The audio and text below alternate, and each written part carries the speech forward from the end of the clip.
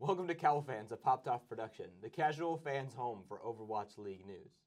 We're coming at you from the First Brandon Studio in Tampa, Florida. I'm Allure Moore. I'm Haller. And let's be honest with ourselves. Let's be honest with ourselves, okay? Because we're going to hit some rumors that are probably going to be announced at like noon today, but our show probably isn't going to show up on your feed until like 2 today. And but we're recording at 7. 7 in the morning. So for those of you who didn't know that, Yeah. just enjoy that. If you're like, man, these guys just released an episode, they're already behind. We know. Yeah, it's kind of... It works great once the season will start. We'll be able to give you the freshest takes of what happens over the weekend. Yeah. Versus the off-season, not exactly the greatest time. No. But, you know, it's the off-season, right? The point of the off-season is not to be as good as the main season. That was... The on-season, if you will. Oh, very good. Very good. And that's when our timing will be on point. Hey, I like it. I like it. So I'm just gonna make this change here. Sure. Here we go. All right. Perfect. Good change. Good. All right. So, man, oh man. Nothing's happened the past 2 weeks. Absolutely nothing. Yeah? Yeah, no Overwatch League news. So we're just going to talk about League of Legends. What's League of Legends? The game Faker plays in. That doesn't sound real. No, a lot has happened. A lot has happened. Yeah. Some rumors have come true. New things have been reported, and some things have just come out of left field. That's true. That's true. I would like to start with our hometown news and lack thereof. Yes. And then roll from there. Okay. That's that what we're gonna sounds do. like a good strategy. That's the casual plan. Let's do it. All right. So, Florida Mayhem on Friday, when the teams were, well, they have to have had 8 people locked in. So Florida Mayhem, who has 8 people locked in, or at least pending approval. At least behind the scenes, they've locked in an 8-man roster. Didn't tell us who they were. Yep. They posted a meme. They did post a meme. Saying that they're waiting for league approval, basically. Summary of meme. Yep. But meanwhile, as everyone literally just posts their rosters with parentheses pending league approval, for whatever reason, Florida can't do that, which makes me wonder. So we have 2 people who are reported to be joining the Florida Mayhem, and we'll get to that. But I will give a spoiler if you haven't seen it yet. Neither of them are from existing OWL teams. Right. And to me, if those are the only 2 people you were signing, why wouldn't you just say pending league approval? The only thing that, to me, would need league approval before it could be official would be an Overwatch League trade or acquisition from an existing Overwatch League team. They all need approval.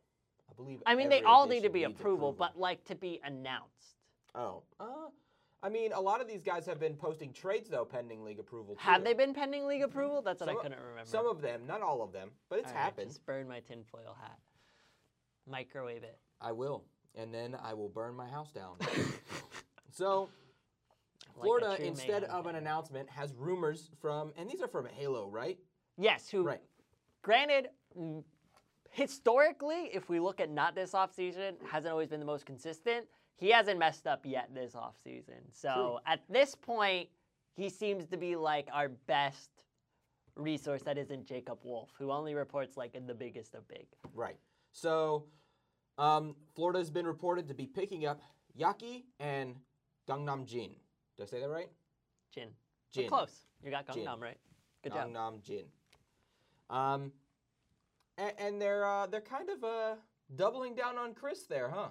Yeah, so a lot of people were expecting Chris to be one of the people who were replaced. Like when you were thinking about our current existing 7. So we had every role covered. Yes. Plus 1, 2 main tanks. The roles where people were expecting to be replaced was a new support line and then a new projectile DPS. That was kind of the general fan consensus of what we wanted or what we expected. Right. Instead, we got 66% of that, and we're left with Chris as our only main support. Do you want to just touch on Chris first and get more into Yaki and Gangnam Jin? Yeah, I think Chris had moments of greatness, but then a lot of moments of ugh. So, Chris to me was maybe not even consistent. He wasn't terrible, right? But his best was average. Like, I never felt like Chris was on the level of someone like Moth, Slime, Masa, Animo, IDK, these sorts of like your elite Lucio players. Chris did have some positives in that, for the most part, outside of huge epic blunders, which was one of the issues that Chris had, was it seemed like when he needed to be clutch, he was not. Absolutely. And had some really big blunders throughout his career. But by and large, if you look at like most of his maps plays and his games played, and you could actually include Hago in this, the ult usage of their support ults was always superb. In fact, despite our disappointing records, especially in Stage 1 and Stage 2, Florida Mayhem was one of the very, very few teams who I wasn't screaming at during their support ultimates. In the GOATS meta. They were one of the few teams that seemed to at least understand their ultimate economy, even if they couldn't capitalize on it correctly. They were making the right decisions, but just weren't having the right results from them.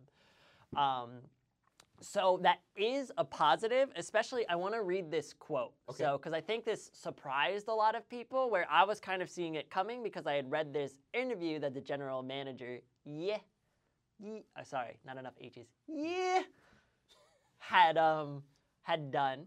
Oh, no.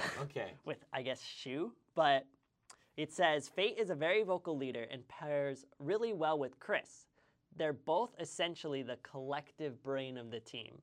Chris does a lot of the ultimate tracking and pre-fight planning, which Fate also helps with. Additionally, Fate makes a lot of his own plans and is able to lead the team by calling mid-fight adjustments as needed. Outside of the game, both Fate and Chris are super vocal and very involved in review and strategy sessions. Okay. So they're keeping Chris not necessarily for his mechanical, but for his leadership capabilities. So, which isn't awful. And if you're going to have someone who isn't as strong, that's what they need to have. A main support is the best role for someone to fall into that. However, that worries me because I feel like it puts a cap on your potential, right? Like, again, I've tried to list the positives of Chris. It seems like he is a good leader and especially good at ult tracking and ult management. Very good at that.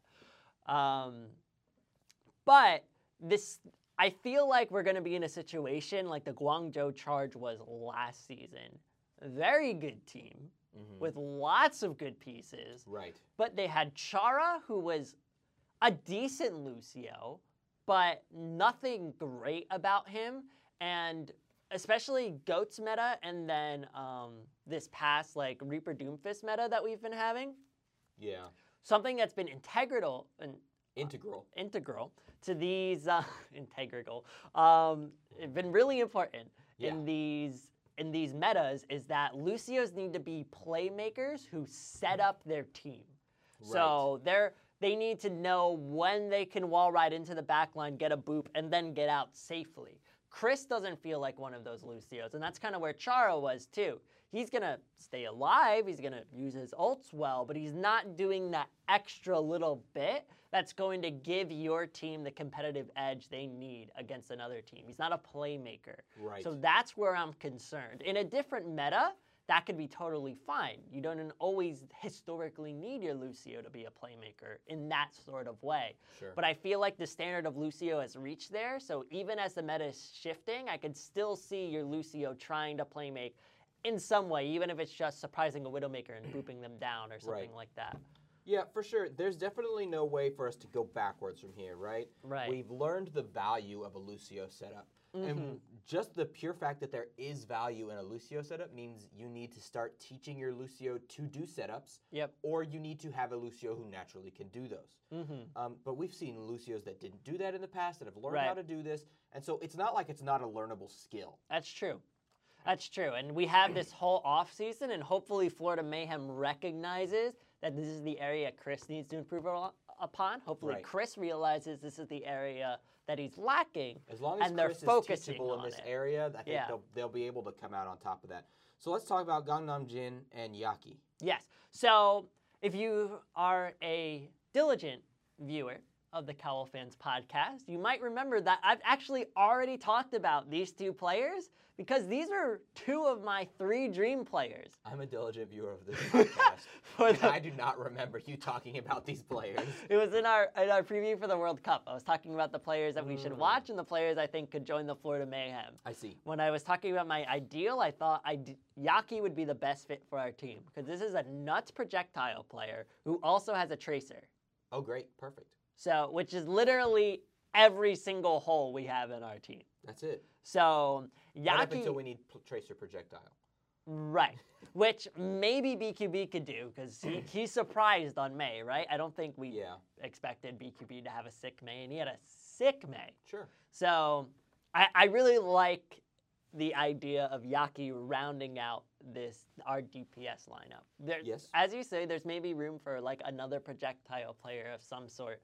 But I like what I'm seeing. He fills in a lot of our gaps, and I feel much better about our preparedness for a new meta in 2020 than I would have felt without Yaki. Okay. And he's just such a good player. He's been in the contender scene actually for quite some time and has always been a great player. He's just never been 18 until now. So This was his first season that he was eligible. So actually a giant pickup for the Florida Mayhem. He's probably the best of the runaway DPS. So huge pickup. And then Gangnam Jin, probably the best or second best flex support outside of the Overwatch League. Okay. So again, another huge pickup, especially considering we got rid of Hago. We only had Byram on the roster. Like Byram to Gangnam Jin, huge upgrade. Yeah. So I'm just, I can't believe that what I wanted to happen not only happened, because I say things that I think teams should do all the time, and like what players they should pick up. It rarely comes to fruition. But not only to have what I thought were the best pickups happen, but for my team. It's nice, isn't it? What? This is a weird feeling.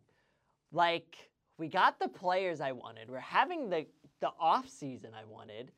And I'm like going into 2020 feeling good about the Florida Mayhem. This isn't what I've been doing for the past 2 years. Sure. It's new and nice. Things are looking up. Like the top comment when Gangnam Jin and Yaki got picked up was... Got rumored. Got rumored or reported by Halo. Everybody calm down. Was that it was Florida is looking kind of stacked, or Florida is stacked, or something like that. Yeah. I can't remember the exact quote. But all I remember is seeing that and just like... I can't believe somebody tweeted Florida is stacked. Yeah, or just not commented on Reddit, and it was the top upvoted post. Right. Like usually the top upvoted post would be like, "Sorry, man," or "Oh no, these guys are in Florida jail." Or like dumpster fire. Yeah, some kind of meme like, "No, give me Yaki back. Don't do this to my boy," or something like some sort of meme just dogging the Florida Mayhem. It doesn't hurt that Florida had a good stage 4. Yeah. That's helped us a ton. I guess that did help us a lot. I mean, we've made some good acquisitions. We picked up Fate. Yeah. Everybody already knows what Saya can do, and we've had a lot of our players perform well in stage 4, as you said. So, and we released our Vice colors, so I think people are more open to us now. Yeah. Before we leave the Florida talks, right? I'm just gonna make mention of something that I've been doing. Okay. For those of you who do follow us on the socials, you may notice that I've been replying to some of Anthony and Brandon's tweets, calling them cowards for not visiting us in Tampa. And they said they would. They said they would look into it when they actually finally. Well, they've moved here now. I'm following them. They've moved here now. They're in Boca. So this is your official invitation/challenge to get over here. Mm-hmm. And come sit at this table with us. Yeah. To the two of them. To you guys. We're looking at you. Mm-hmm. I know Boca's far away. but I'm sure you're going to make some trips up to Orlando sometime. I know I've already seen Dom at an Orlando Magic game.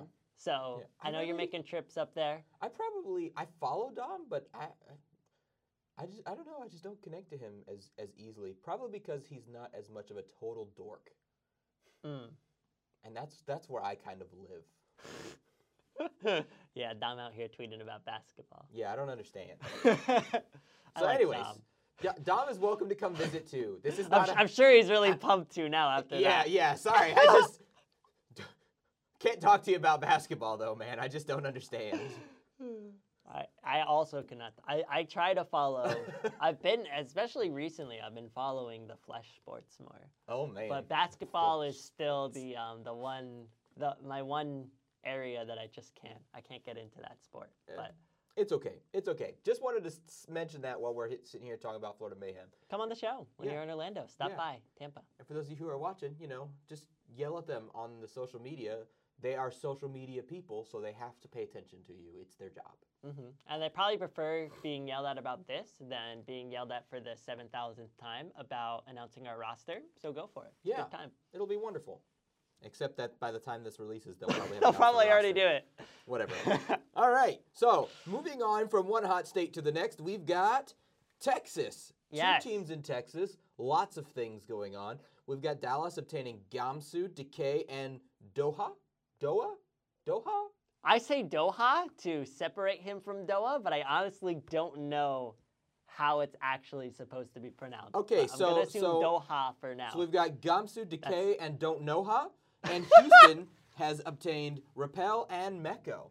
Yes. So that's a lot of Texas action right there. Yeah, because especially considering on top of what else Houston has been doing and Dallas has been doing and all these other things. Right. So up until like the past week or so, I haven't been hot on Texas. It felt like Texas were going to be like rounding out the bottom 3 with the LA Valiant, right? Like just not looking too good. Where now all of a sudden you have a Gamsu, and they announced Note as well, being as like that's been the one person they've confirmed from their 2019 roster that's definitely joining 2020. Okay. So you've got a Gamsu Note tank line, which we literally know already how good of a tank duo they are. Like, they did the first perfect stage in the Overwatch League. It's true. They proven track record together. Decay, Mr. 300K. Nutty can play any hit scan or projectile player, which is one of the most valuable attributes you could have in a DPS player. And then they get Doha, which is probably the player not everyone's familiar with. To give you some background, this is the co-DPS star to Sparkle on Element Mystic. So one of the standout players, and honestly would go a little bit under the radar just because of how ridiculous Sparkle was. But this guy was a nut in his own right. Was largely throughout most of his career known for his Sombra play. He has a ridiculous Sombra. So back when everyone was playing GOATs and Element Mystic was winning Korean contenders with Hack Fist. Right. He was an integral part. He was the hack to Sparkle's Fist, right? Enabling him to be able to do what he could do and become such a hot prospect in the offseason. Right. And then I was watching Gauntlet, and so coming into Gauntlet, like you just assumed he was a Sombra one-trick, he comes out on the Reaper.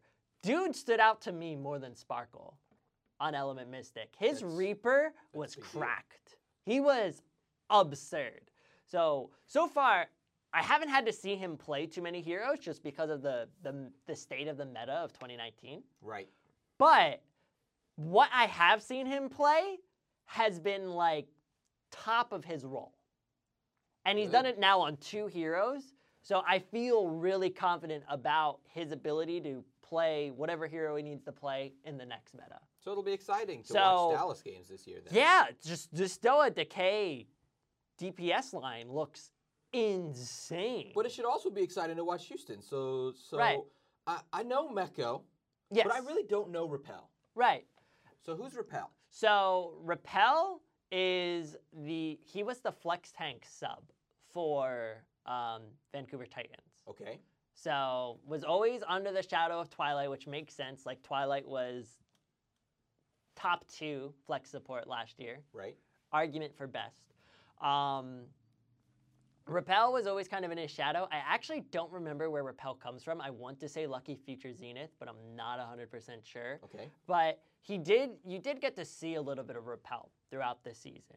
So he would sub in for Twilight sometimes. In Stage 4, they would actually have him be running a Baptiste with Twilight. Right. With Twilight's Ana. And that looked good. So I'm kind of in the same boat as you. I'm not as sure on Repel. But I feel good about it. Like, okay. I'm glad that they have someone else in that flex support role. And I think Raucus, like we already saw in the World Cup, like Raucus is good, particularly at the Ana. As long as you have another person, I think, who's competent at the Zenyatta, I feel a lot better about their flex support line. Okay. So, solid pickup, but the big pickup is Meko. Right. Like, the biggest pickup that's happened this year and will happen. This is the single biggest pickup of the offseason to me. Not so much in name value, but like, it is a big name value. But just from the pure what you had to what you're getting is stupid. Yeah? Like, who did they have before? Cool Matt and Spree.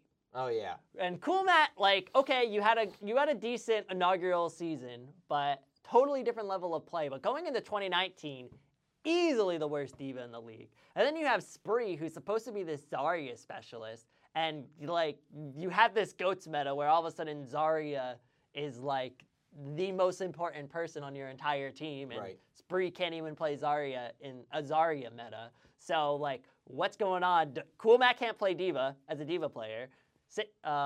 Spree can't play Zarya as a Zarya player. It's kind of a struggle. Like, these were probably and still are, because they haven't been announced that they're being let go, are the two worst players in the Overwatch League that are on a team that isn't the LA Valiant. Right? Man. I'm going to be saying that a lot We're today. really attacking the Valiant The today. Valiant are going to need a caveat. Because honestly, oh, man. all 19 teams are looking stacked and nutty, except for the Valiant, who I wouldn't even be sure can win North American contenders. Their players look decent. They might do okay. Man. But when everybody else is looking nutso insane, I just don't feel good about them. Anyway, that's for another day.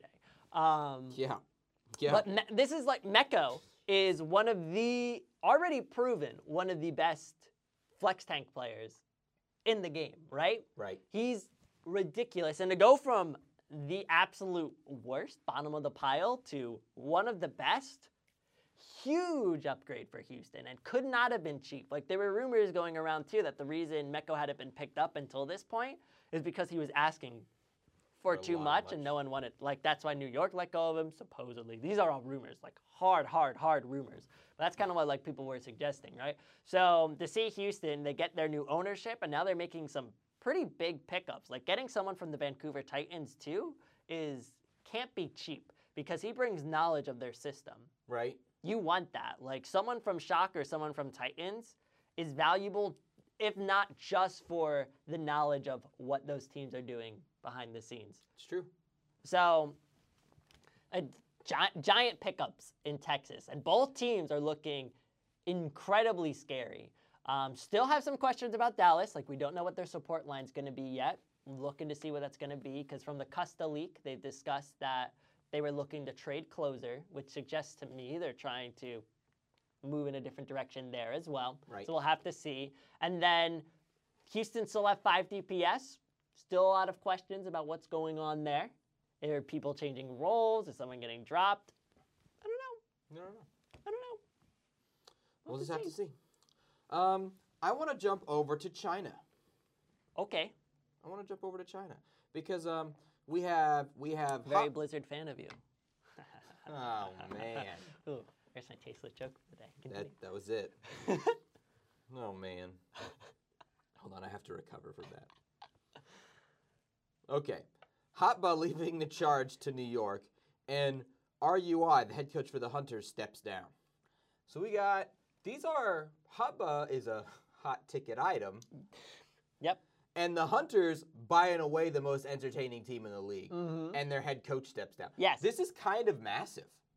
Both teams made one change, and they're kind of huge. Yes, because Meko was one of the best flex tanks who are not on the Shock and Vancouver, right? I would say under those two, maybe minus Fury, like saying Hotba is the 4th main tank in the league is a 4th best is you can make the argument.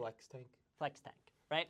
You can make the argument for that. Not to mention one of the most flexible players in the entire Overwatch. Yes, back when 222 lock wasn't a thing, we saw how ridiculous this guy is on DPS, and then we got to see him play a little bit of Hog in Stage 4. That was nutty, and then his Sigma was absolutely cracked in the playoffs, even though they weren't ultimately able to make it out of the play-in tournament. Like, still, he was one of the highlights of that team.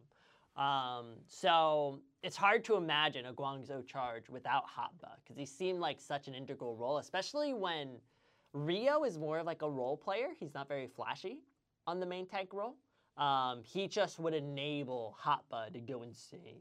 So them losing that bite worries me for Guangzhou, even though they did pick up Krong, who was Kaiser's duo in O2 Blast, and they were really good back in the GOATS meta, which to me says a lot about their tank play.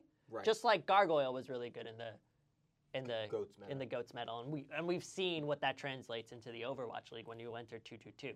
So I feel decent about that, but he's a little bit more unproven compared to Hotba, who looks really, really good, who's now moving to New York, which a lot of people question letting go of Mecco in the first place, and I just said that he's one of the best flex tanks in the league, but for a team like New York, you really have to start getting picky.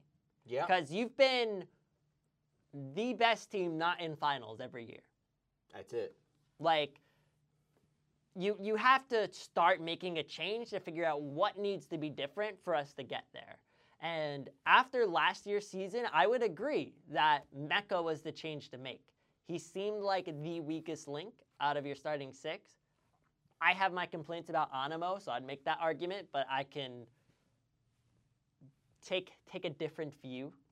And understand that I'm a little hard on him, and objectively it was probably Mecca where more of the weaknesses were. So I like that they made that change. And I actually do like this Hotba pickup, which I know a lot of people haven't, because Hotba is associated with raw aggression. And New York is associated with extreme defense. They have a very defensive playstyle. That's what they've always been known for. But they haven't been able to make their defensive playstyle work for them against extreme aggression. So this can mean a multiple of things to me. I feel like this could be signaling a change of style for New York going into 2020. They're realizing defensive isn't working. Like, the 2 teams in finals were the most aggressive teams in the league. It's true. Right? Aggression seemed to be working. It seemed that way in Stage 1, too. Like, London and Philadelphia were the 2 most aggressive teams in the inaugural season. It seems like in Overwatch, that's the way to go. And especially since they got rid of Pavane, the former head coach of the New York Excelsior. He's now an assistant coach, interestingly enough, on London. So they got rid of their coaching staff, they got rid of Mecco, and they've added some aggression. And they're rumored to pick up players like Who Are You as well, who's also a very aggressive player. So to me, it seems like they might be shifting in that direction. Or maybe they don't. And even then, I would still make the argument for Hotba, because Hotba is also, he's been incredibly aggressive, yes. But he's been on, as I just said, 2 of the most aggressive teams in the league.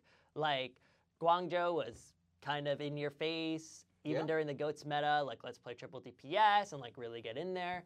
And then continue that aggression into 2-2-2. And we know Philadelphia is one of the most aggressive teams, particularly during the playoff run, which is when Hotba really started to step into the team over Poco.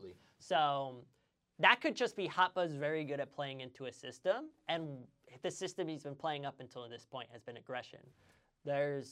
He could very well translate into a different system very well. We just don't know yet.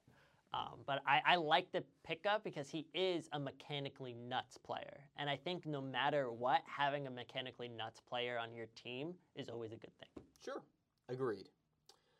Agreed. So let's see here. Chengdu, I guess, to touch on really quick. Their head coach did step down, which I'm worried about because losing RUI. He's only stepping down because of health reasons. It's not like they were dissatisfied with him or anything, which also worries me because that means they probably weren't planning for this. Chengdu is a team that as far as we know, isn't changing their roster at all. And they were a team known for their wacky and crazy strategies. Which, to me, suggests that wacky and crazy strategies probably come from the coaching staff. Yes, but let's not forget, though, their wacky and crazy strategies, I think, developed out of a necessity. Yes. Because they weren't planning on Amon being their main tank. Right. He became their main tank, and they said, screw it, we got to make this work. Right. Right? As long as the coaching staff in general is still in a, we got to make this work mentality, and I think they'll be okay. They're going to need to be if they're not making any changes, because right. Jikirin was not the answer. I'm sorry.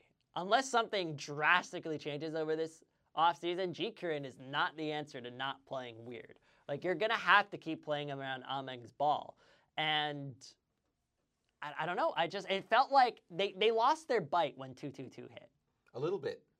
And I'm worried, like, we saw Team China playing. They were just playing the meta. We weren't seeing wacky stuff out of China anymore, because it doesn't look like wacky stuff can work as well in the 2-2-2 meta, unfortunately. Well, there's not as much wacky to do. Yeah, and without, like, some guy like RUI, who's, throughout his history, like, even when he was coaching Miraculous Youngsters, was, like, always someone who was always coming up with these wacky strategies and kind of pushing the envelope of what Overwatch could be. Yeah. I'm nervous for the Chengdu Hunters.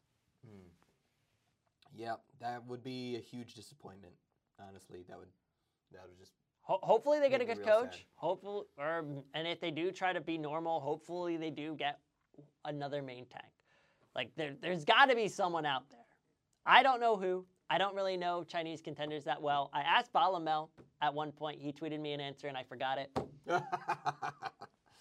But hear that, Balamel? I know he's out there. Balamel knows he's out there, and Chengdu, you should know too. So grab whoever that guy is and put him on your roster. Oh my gosh. There's my expert analysis. What an analysis. Back to you guys on the desk. Oh my goodness.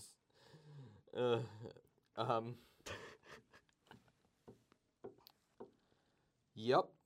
What other team should we talk about? Let me talk about these Vancouver. These are rumors, right, to Vancouver? Yes, these are not official yet. Let me talk about these Vancouver rumors because, boy, oh boy, are there names in there. Oh yeah, maybe. Okay, well let's say the names. The rumors are Fisher and Ryu Jae-hong going to Vancouver Titans. Yes. What? Kind of bewildering. When you were thinking about what the Titans would do this offseason, I don't think either of these things would have ever crossed your mind in 1,000 years. But apparently that's where we are. And I have to say, outside the LA Valiant, probably my least favorite pickups for a team this offseason. I really don't like this. Okay. All right. I'm going to argue with you. Okay. Let's do it. That's what I do. I like differing opinions. Let's do it. Okay. First off, Ryu Jae-hong. Ryu Jae-hong has been a historically good and solid player. Yes. Has not performed very well in recent history. Not going to really argue with you about this one. Has performed very well in recent history. Did not look too hot in 2018. Looked like one of the stronger flex supports in 2019 and could start over probably half the league. Just not current flex support. Not Titans. Just not the second best, if not best flex support in the league, Twilight. Right. So wasted potential. Go on. Sure. Not super. Ryu Jae-hong is just sort of there to me. But Fisher. Okay. But Fisher. Yes. Fisher brings with him an inherently large amount of problems and PR frustrations. Yes. As well as just a lot of spotlight. That's Fisher true. puts spotlight on your team in a way no other player does because of his reputation. Because nobody knows who the Vancouver Titans are. They're this small, unknown team. It's not even about that. It's not even about that, right? Right now, teams like New York have a reputation for being good and for being likable. Mm-hmm. And that's because they have good PR in between wins. Right? And so does Shock with getting their people to go to Jimmy Fallon and having their interactions that they post online. Mm-hmm. They do that really well.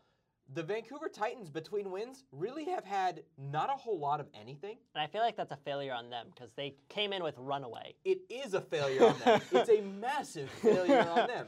But if you were going to say, I don't want to do any work and I just want some spotlight on our team in between wins, the easiest way to do that is to be like, oh, let's hire Fisher. I guess so. But what was the strong point of the Vancouver Titans last season? What was their strongest point? That when their tank screwed up, they took care of business.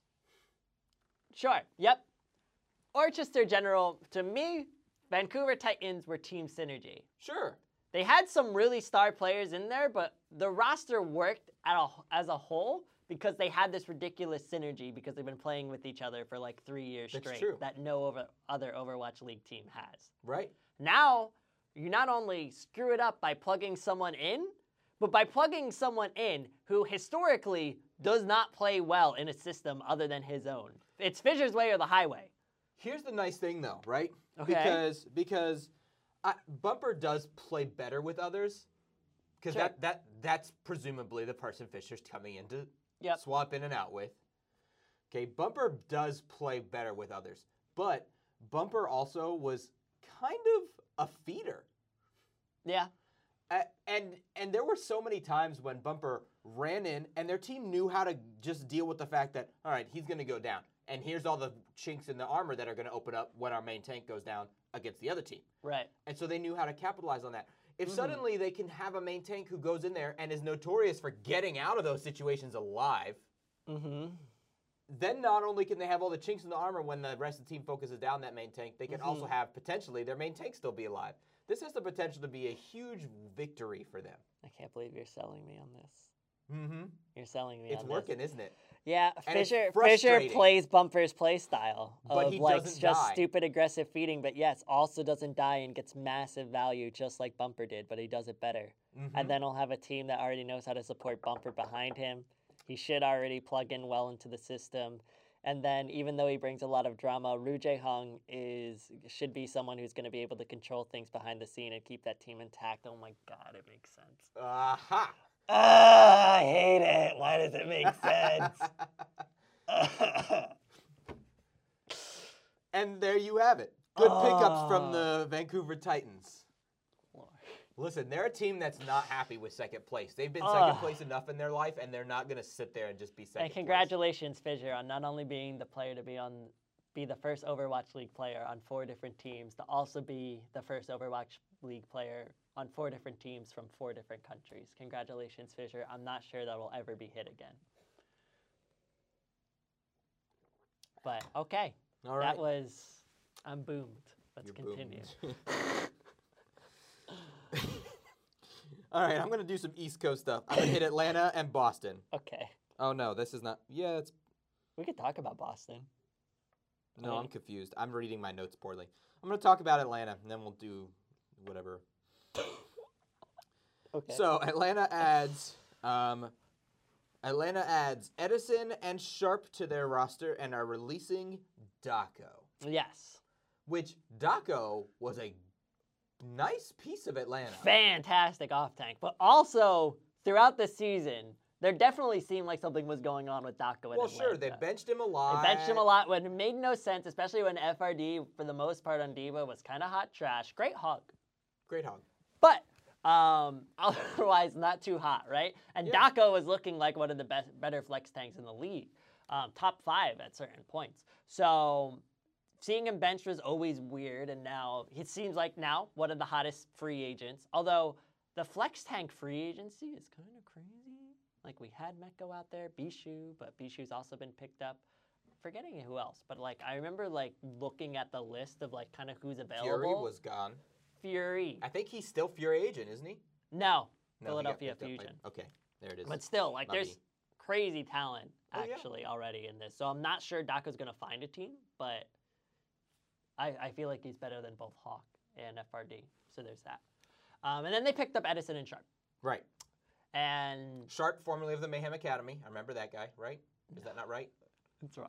Oh, nope. Hi, my name is Allure Moore. I know nothing. He plays to the LA Valiant, 0-28. Well, maybe he doesn't even play for the LA Valiant. They haven't even confirmed him yet. Okay, what did Sharp do? I felt like that was Sharp was Team Sweden, so maybe you're thinking Florida because he played with all of the Florida Mayhem in 2018 in the World Cup. Highly likely. That's probably where you're thinking of him. So Sweden World Cup 2018, and then also he played on Envy, Team Envy. His most recent team. And Sharp, kind of a nutty hit scan. Like, out of a lot of the Western players, probably the best Western hit scan outside of Owl. So, like, a real potential Corey situation coming in here, a Linkser kind of guy. Like, the West, we have had good hit scan. Right. And he looks like another Western hit scan prodigy. However, Edison. GC Busan Wave, cracked hit scan player. Just nuts. So they got 2 hit scan So they got 2 hit scan players. They didn't drop Baby Bay, as far as I know. Nope. So they also have Baby Bay. And these 3 guys, identical hero pools. Good. Excellent. Except maybe I think Baby Bay might have a Tracer where the other 2 don't. But I'm not, I don't know those players as well in old metas where Tracer would have been a thing. So maybe they also have Tracers. I don't know. But it's very odd. And then they just have Erster as their projectile DPS. Do you need anybody else? You don't. Erster's ridiculous. So Erster, you assume, is going to be played. And then I would assume Edison with him. Edison or Sharp. I just don't see Baby Bay being played anymore. They did let go of Endlayer, thank goodness, so they don't have 4 hit scan players on their team. They decided we got Sharp and Edison, who can play Widow at his level and also play other hit scan players. We probably don't need just a Widow specialist anymore. So they got rid of Endlayer. But otherwise, it's like, I like the pickups are good, but to me something has to give. But I can't, like, Baby Bay's too much marketability for Atlanta. Like, he is the face of your team. He is. I don't see you dropping him. And really, he's not a bad player. Is he just player. Gonna be a bench boy? Yeah. He's really a good player. So I don't really understand why you would be going 3 deep in his position. Like, I think if Baby Bay was on the Houston Outlaws, he'd probably be a starter. Yep. Maybe Dante would edge him out in certain roles, but like especially on like long range hit scan, I'd probably put Baby Bay in on that roster. I think he's better than Linkser right now. So it's odd. They're like good pickups. I'd like the Edison or the Sharp pickup. Both together is weird. Like, but their DPS line, no matter what, whatever they decide on, it should look good. So I feel good about their DPS line. Yeah, it just feels weird. Yeah. They just, I don't know. Atlanta, they could be good, I think. But it's a little odd. Yep. All right, so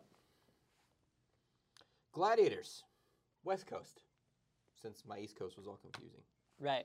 Gladiators have, are these reports, or are these are confirmed, aren't they? Confirmed. Have confirmed they have signed Birdering and Mirror as their DPS line. Yes. So,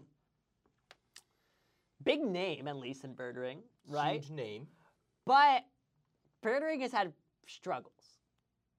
Yeah. He's had some high highs. Even when he was having those high highs, though, we didn't have a podcast then. It's which true. says something. But also, I wasn't hot on him even when he was having those high highs. Sure. I always felt like Birdring looked good because Gesture Fury and Prophet were so ridiculous that Birdring couldn't help but look good. Because they couldn't afford to give Birdring any attention because you had the best Winston, the best D.Va, and the best whatever the heck hero he decided to play in the world already going up against you. So Birdring, heavily helped by his team. Sure. And then, for the most part, couldn't even manage to look that good. Big name. Yeah. Big name value. Well, it's from when Tracer play was so popular. Right. And Widow. He was really well known for his Widow in the Overwatch League. And so it's just like, it just doesn't. Neither of those have the impact that they used to have.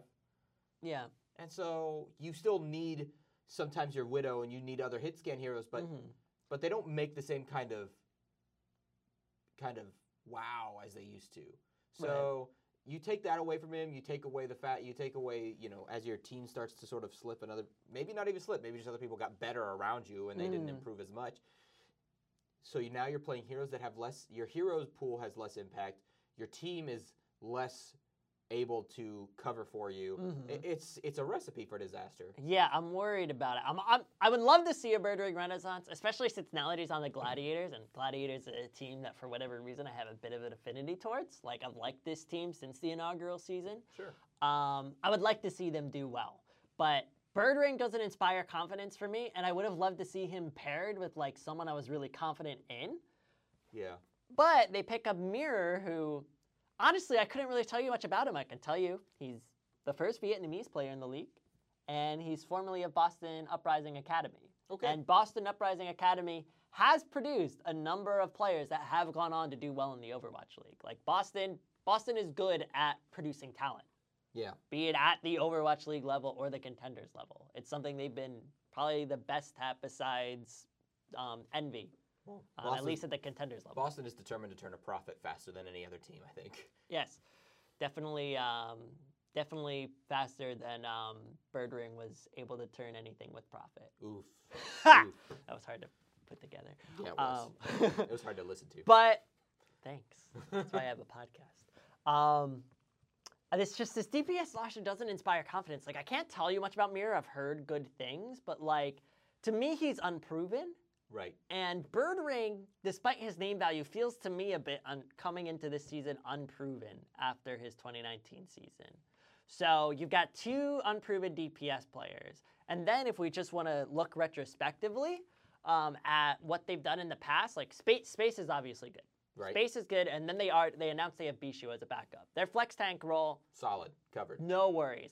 But OGE is a bit unproven to me too. Like, he's had some good moments, but he's also had some quite bad moments, and I just don't like what was real, you know? Like, were those just glimpses of what he should be doing, or was he getting lucky and just playing bad teams? Like, I don't know. So I have a main tank who doesn't inspire confidence and a DPS line that doesn't inspire confidence. So half the team, to me, isn't inspiring confidence right now. And with, again, how stacked the league minus LA Valiant look, I feel like this might be one of our bottom teams. Are you saying the Gladiators are purposefully bottoming out so that the Battle of LA can still be exciting? Yeah, maybe. It might be. They might be the one chance, because it's looking like the only two teams I really have big question marks on are Gladiators and maybe Boston a little bit too. But even Boston looks probably better. Yeah, speaking of Boston, they just picked up AimGod, who is apparently... No. So they... Why do my notes say AimGod to Boston? Oh, because it was like 11 o'clock. I was sitting there thinking, there's no way this is right. Boston already had AimGod, didn't they? Yes. So they picked up Mufin. Is who they picked up Mufin, and they picked up Myungbong, who we've already discussed, and then they picked up Swimmer as well. Swimmer. And Swimmer is actually a really good Lucio. I think he could be like the new best Western Lucio behind like Big Goose, Masa, and those guys. So Neptuno. So I think he could look really good. Great pickup for them. Mufin, a bit untested, but otherwise, Myungbong, Swimmer, really good. Their DPS line, Color Hex, already a very good player. Right. Jerry, untested. Jerry. But Fusions, great. So at least they're 2 out of 4, not 3 out of 4. Right. But AimGod from Boston to Washington. My apologies. Is that the rumor? It's not rumor, it's confirmed. That's confirmed. AimGod to Washington. That's a thing. That's a huge pickup for Washington. Yeah. AimGod is a very good player. Very, very good player. Back in the day, I remember inaugural season, to me, the third best flex support in the league was Neko. You had Jonak, Badosin, and then Neko, in my eyes. Mm-hmm. And then they bring in this AimGod guy who replaces Neko, and I'm like, oh, this can't be good. And then it actually turned out to be good. He seemed like he was actually better than Neko, and I'm like, holy crap, this guy is like kind of really good. Well, and AimGod is one of the people who can take a Zen and go head-to-head with Jonak on Zen and come out on top. Yes, one of the very few Zens who could do that. Not all the time, but often enough that you're like, this is a big deal, because... Like 40-60, it felt like. Yeah, and in spite of the fact that... And Jonak has a lot more coverage on him than AimGod would ever get. A lot less resources. Right. So impressive. That's a huge. Yeah. So a really, really good pickup, but has been plagued with rumors of not meshing well with the team. All of 2019, it was like, where's AimGod was one of the major storylines for Boston. They kept subbing in Persia. Right. They like had a support line shuffle going on. The entire league, just different main supports, different flex supports. You never knew what was happening and what they were happy with. And there were just rumors that he had attitude problems, wasn't meshing well with the team. Right. Very similar to like Stryker, right, before he went to Shock. But we've seen with Stryker how good he can do in a team where he's able to fit into a system and get along well. Yeah. And if you're going to take, let's say the rumors are true, which I usually don't like to play into rumors, but I want to make this point. Let's say the rumors are as bad as they could possibly be. AimGod is toxic as all get out, which I don't think is true. Right. But let's just theorize that. Sure. There is no way in my mind you can go to the happiest place on earth, Washington Justice, and come out toxic. Could you imagine being toxic on a team with Arc and Corey and Stratus? And Stratus. Like, there's no way. They dropped Arc. No, they got him back. Oh, did they? He was a free agent, but they re-picked him up. He's confirmed back on the team. Good. Yeah. So that's your support line. Arc, first of all, Arc and AimGod support line, ridiculous. But there is so much PMA on this team, positive mental attitude. Yeah. Like, how I can't imagine any kind of attitude issues actually rearing their ugly head here. They're just, you're not going to be able to not smile. Mickey to Washington. Even if you like come in there all growly, like, I'm not going to like this. You're going to break, man. You're going to break. It's true. So I Stratus think pulls off his sunglasses to reveal more sunglasses. You're going to die. You're not, there's no way. It's a great pickup. I think it's the best possible team he could have possibly been going to. Yeah. Like, Washington are looking really good. They just, a little bit more convincing me in the tank line, and I think Washington are just, boom, crazy. Okay, the last thing I have on my notes here, Kellex is going to Toronto. Yeah, so great round out for Toronto. So that was the one thing that wasn't leaked about this team, so we already kind of had an idea of what Toronto was looking at. And now they've added Kellex, one of the better Western main supports. Not the best, but I would say like above average. Not quite on the level of super, super great, but definitely not bad, and always consistent, pretty good. Can make plays every once in a while. Right. And just solid. And to me, now we get to see this full Toronto lineup, and this does look like possibly the best Western team Overwatch has ever produced. So they're looking really solid. I think a lot of pressure on their shoulders. In spite of the fact that I feel like a lot of these, we've seen teams, right, try to get, Paris tried to go mostly European. Yeah. And they looked okay. And then Chengdu tried to go Chengdu went full Chinese. Yep. And nobody expected great things of them. No. And then you have Toronto, who tried to go as Canadian as humanly possible. Mm-hmm. I mean, that's really what happened. Yes. With Surefour and Agilities. Yep. That's what happened. And they look good. It's really the first time to me that someone's tried to stick in this pocket. And it's actually looked good. And it's looked solid. Right, because every other time you had questions, like even when you looked at Paris, you're like, this isn't the best These aren't European even the best talent. European Look teams. at the Outlaws, you were like, this isn't the best U.S. talent. It's been a theme so often that you look at these teams, you try to form things in their region, and you're just like, Shanghai Dragons, inaugural season. Like, we don't talk about them. Or you looked at that roster, and you're like, these aren't the best players by a long shot in the Chinese region. At least Chengdu got a little closer. Right. So a lot of question marks usually, but now you look at this roster, Surefour, one of the best hit scan players in the world, regardless of where he comes from. Yep. Amazing player. Agilities has had moments of brilliance, some down moments, but usually when he's down, his whole team is down. But when he's hot, his whole team is hot. Yeah. So not sure if that's Agilities or his team. We've also, let's not forget the amazing 6K he pulled out in Contenders where he went into a room and that was that. And they were just dead. With Golden Boy casting. With Golden Boy's casting. Oh, man. What? What just happened? What?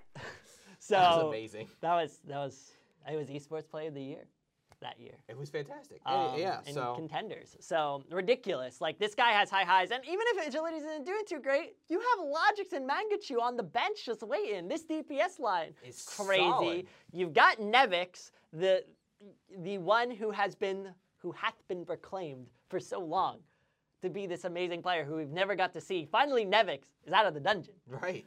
exciting to finally see Nevix. Kariv, apparently Western now. Let's just pretend. Listen, Kariv and Agilities were a package deal, so we can have gamer snacks. Yes, we cannot break up the bromance of Kariv and Agilities. It has to stay. And it's glorious. It's still around. And Kariv has been crazy, looking like one of the best Anas in the league. Absolutely. So crazy flex support player, and I think should pair well with Kelix. I think Kelix is definitely better than Custa, and we've already seen what Kariv has been able to do with Custa. So that's really impressive. And then Beast Halo is the most unknown quantity. But honestly, when this guy was playing in Contenders, he was nutty. His team was like, he never lost a single game for like ever. I think Beast Halo never played in the games that they lost. So I think Beast Halo is still undefeated. Wow. So it's bonkers. I feel really good about him. Like that. I think every team could afford like maybe one question mark if you have a bunch of other strong things, and the rest of their team is strong, and he's a strong question mark for me. So Toronto, yeah, this might be the best Western roster we've ever seen, and I'm so excited. Like for me, even though I root for them, like I still feel this like rivalry between Florida and Toronto because they both made the decision to go exact opposite directions at the exact same time. It's true. And then they both tanked just hard, right? Florida Mayhem tried to go full Korean until stage 4, and then they went. And then both of them did really well at stage 4. Toronto had a hot week 1 of stage 4, and then they fell off again. I think Gods only ever ended up winning 1 match, if not any, in the Overwatch League. So, but they definitely did start. They were putting pieces together, and you started to see a semblance of a team. And they've cut out the bad parts. They filled it in with pretty crazy stuff. Yeah.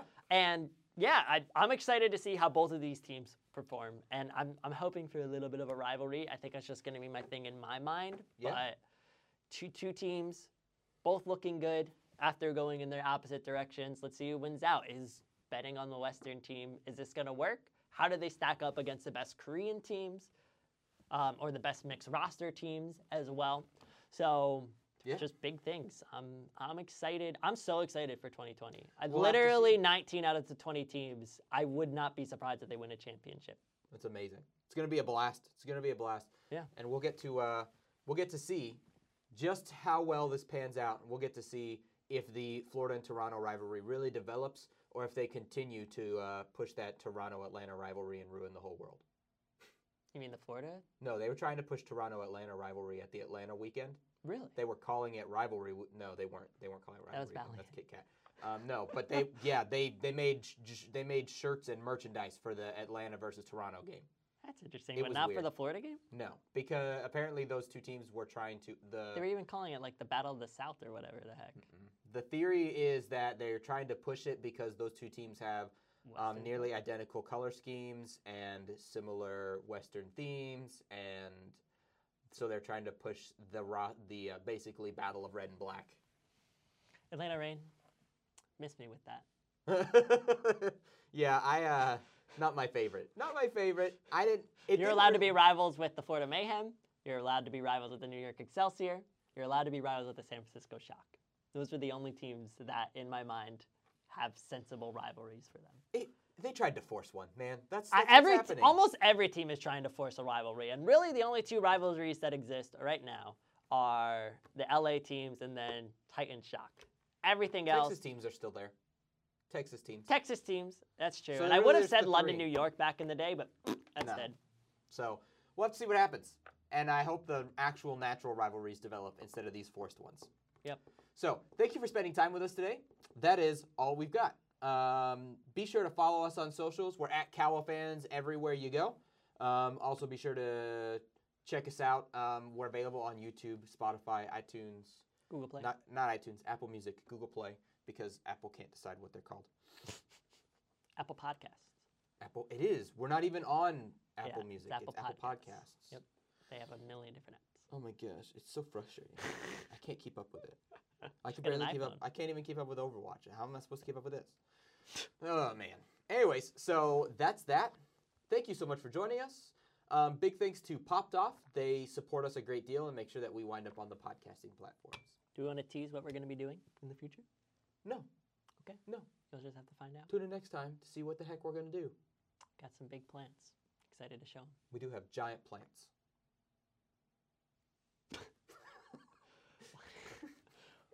Well, I'm Howler. And I'm Allure Moore. And we will see you guys next time.